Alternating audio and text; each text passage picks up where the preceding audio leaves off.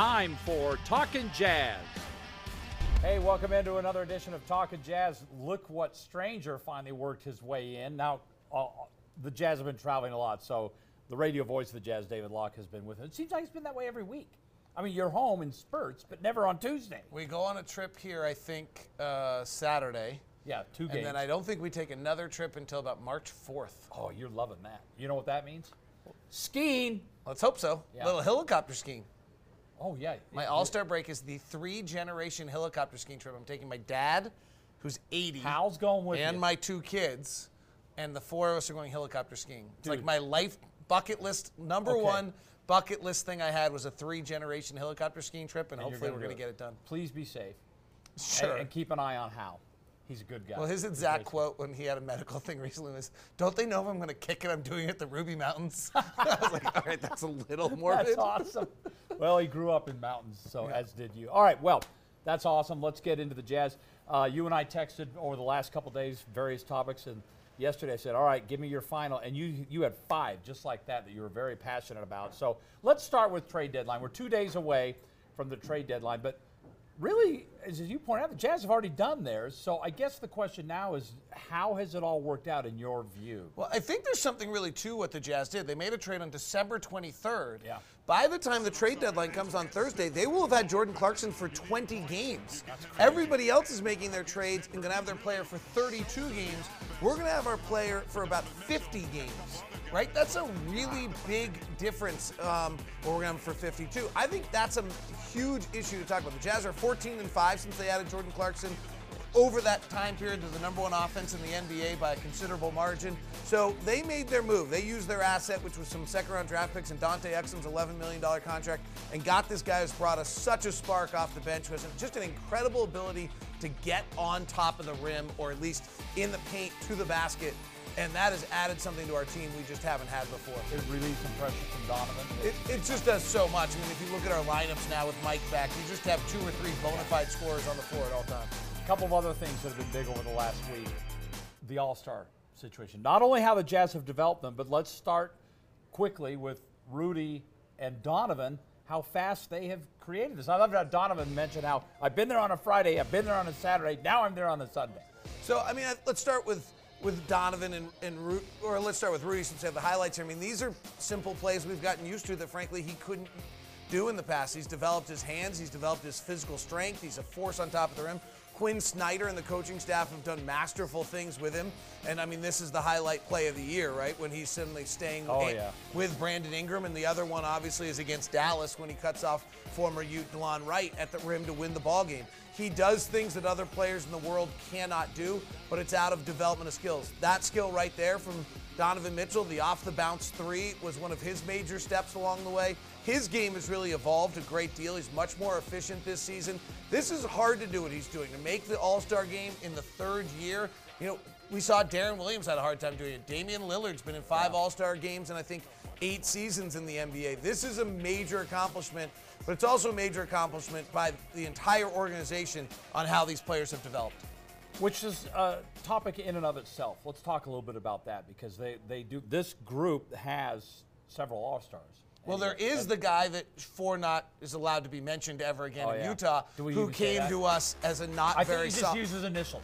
GH. Just uses initials. Yeah, that guy right there on the screen who got into this All-Star game because of the same process, right? He came to the Jazz. So really, if you look at what Dennis Lindsey's drafted and then what Quinn Snyder and his coaching staff have developed, you've got 3 players that were drafted that have suddenly emerged into becoming all-star players along the way.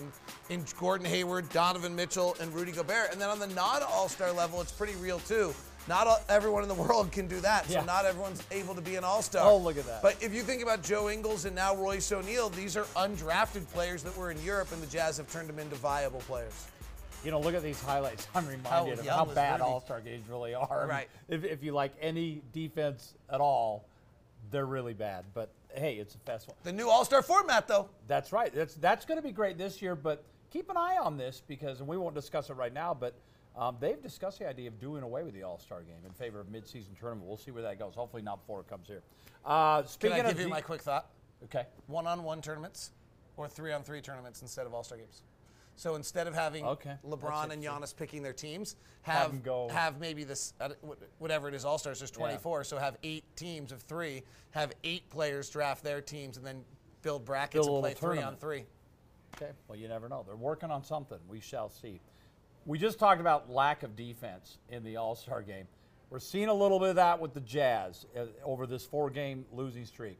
And I know that's something you wanted to address tonight. So I don't really know what I think of this. I mean, I think to some extent from the very beginning of the year, the question on this team was not whether it was going to be great offensively, but whether it was going to be able to be good defensively.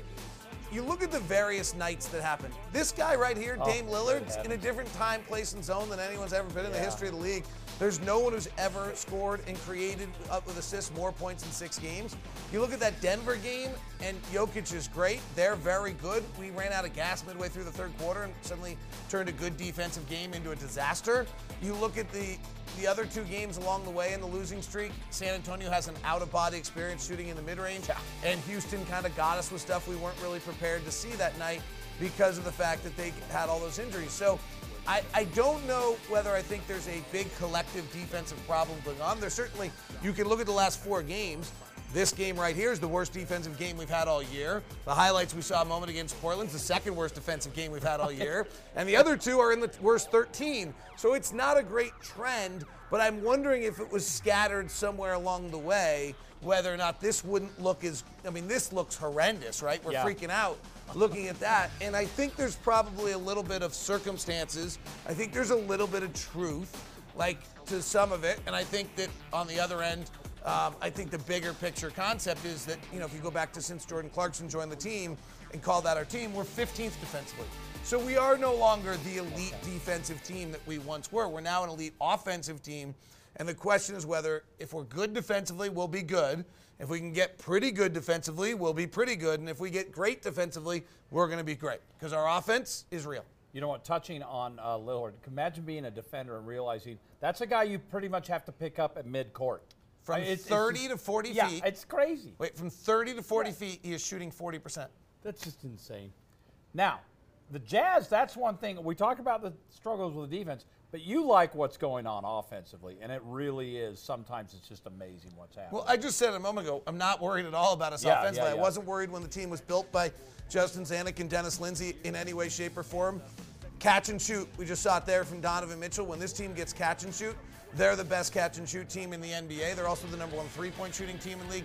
And the catch and shoot numbers, which are hard to come by, are really the stunning ones. Every single guy on the roster who plays is 38% or better on a catch and shoot 3. So if we can get the penetration, move the basketball, spin it around. Now, interestingly, our assist percentage is way down since Jordan Clarkson joined the team to some extent because he can go one-on-one. We're not passing quite as much as we did. It also has led our turnovers to drop a little bit, so there's the positive in that. But I think that I think that if we can get back to that ball movement and spread it out, we're there. And the offense is just great. You've got bona fide shooters all the way around the arc, and you've got the best rim roller in the league.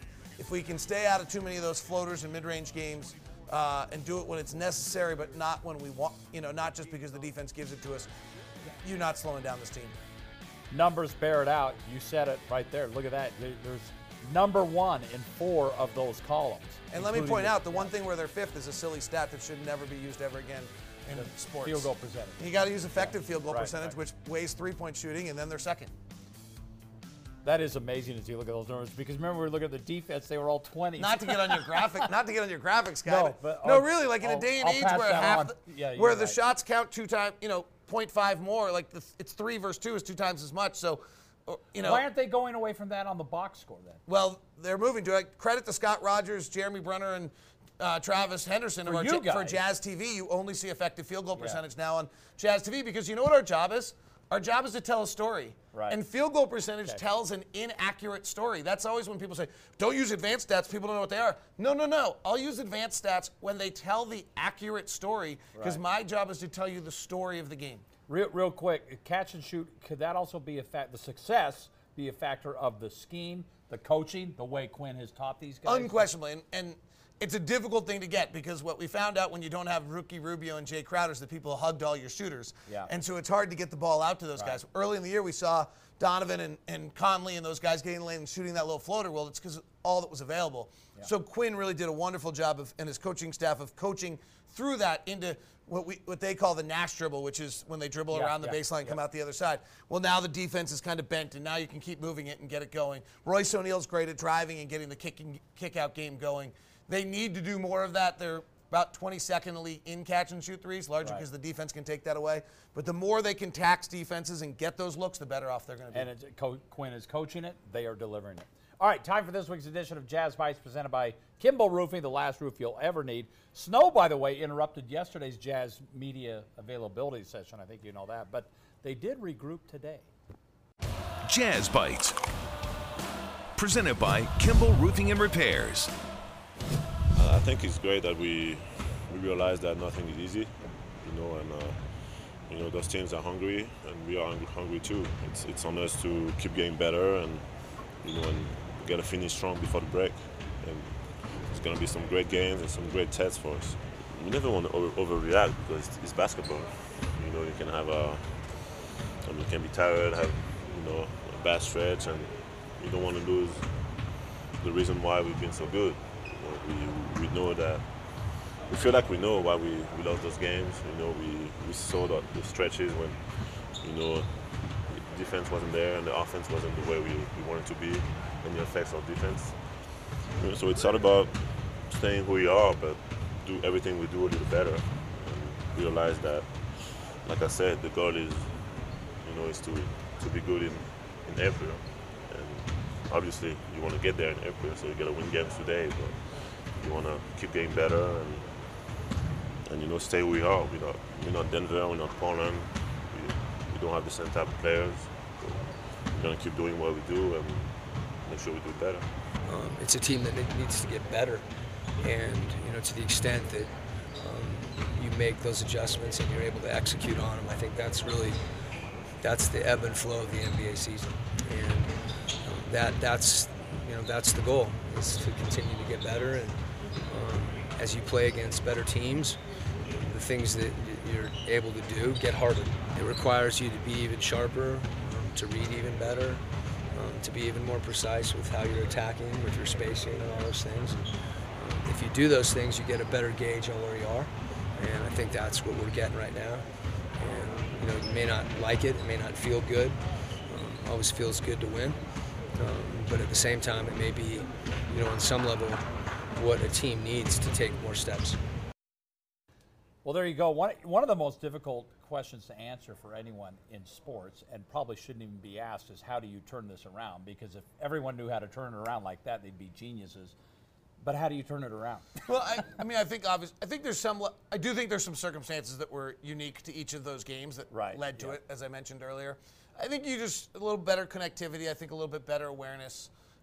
Floor spacing by the opponents are leading Rudy to be in different spots, and then how do you react to that? I think they wanted Dame Lillard is unbelievable. If he goes to his left and shoots, they wanted him, I think, to go to, just watching them, I think they want him to go right. Most people do. But we opened the door. Like, you'd like him to shade him right, but not like open the door for him to have a straight line drive, and he had 3 straight line drives. Like the way they played Harden in the playoffs. Right. That's a little different. They actually meant to do that to Harden. They actually literally got behind him because you're trying to take the step back away. But in that circumstance, so I think there's just some tightening of the screws there, and I suspect they'll do it. It'll be interesting to see. I mean, these next two, Denver and Portland, are real. Well, let's take a look at the schedules, as a matter of fact, because it's the home and home series with Denver and Portland. We just played them on the road. They'll be here Wednesday and Friday. Then the Texas swing again, David. And these are back-to-back, right? Yeah, Sunday and Monday. The last game before the All-Star break will be the Heat. But let's focus on those first two. And again, I mean, it's not like there are any surprises. These teams do know each other, but what do you expect the next time around when they get them here? Well, I mean, so we're seeing Dame here, and I have no idea what to expect because he's just on a different planet, right? Yeah. He's just playing in a way. Nobody in the league has ever gone 5 games averaging 45 points and 10 assists. I think the Jazz have got to be a little, obviously better against Dame, but I don't know that defense matters against Damian Lillard right now. The Jazz and the Blazers have not played close games over the last 2 years. So they kind of blew us out there, so we'll blow them out here. That's how that works. That's kind of hopefully how it'll work. But if you recall, last year we blew them out twice, and then they kind of blew out us twice. Denver, which is the first one up, I thought the Jazz really played that game very well, except for the 27-1 run went awry. And Denver's super impressive this year. They've been battling injuries. Millsap's been out of the lineup, and Jeremy Grant's been great. Torrey Craig was brutal against Donovan Mitchell and really shut him down. They were playing without Malik Beasley made some of those plays, so then you're playing without Gary Harris and without Jamal Murray. So I don't know what group Gary Harris is back for them. Denver's actually, frankly, never know, could be making a deal. They're one of the teams most likely to be making a deal by the deadline. Yeah, absolutely. They have too many players right now. So Denver's just been crazy impressive in their kind of resiliency to injury this year. And they're probably the second best team in the West, if not the Clippers right now. Sometimes it pays off for teams. Other times injuries are an absolute killer. Will the Jazz get out of the slump and win one of them? There's a better chance they win all of them than none of them. I'm just Come on making now. sure you're with me on that. We're still good. Yeah, no, I know. We're There's nothing 14-5 over the last 19 games. The best offense in the league. There's nothing horribly wrong, and that's why I bring you in to calm everyone down. Hater. All right. Thanks, David Locke. That does it for this week's Talking Jazz. See you next time.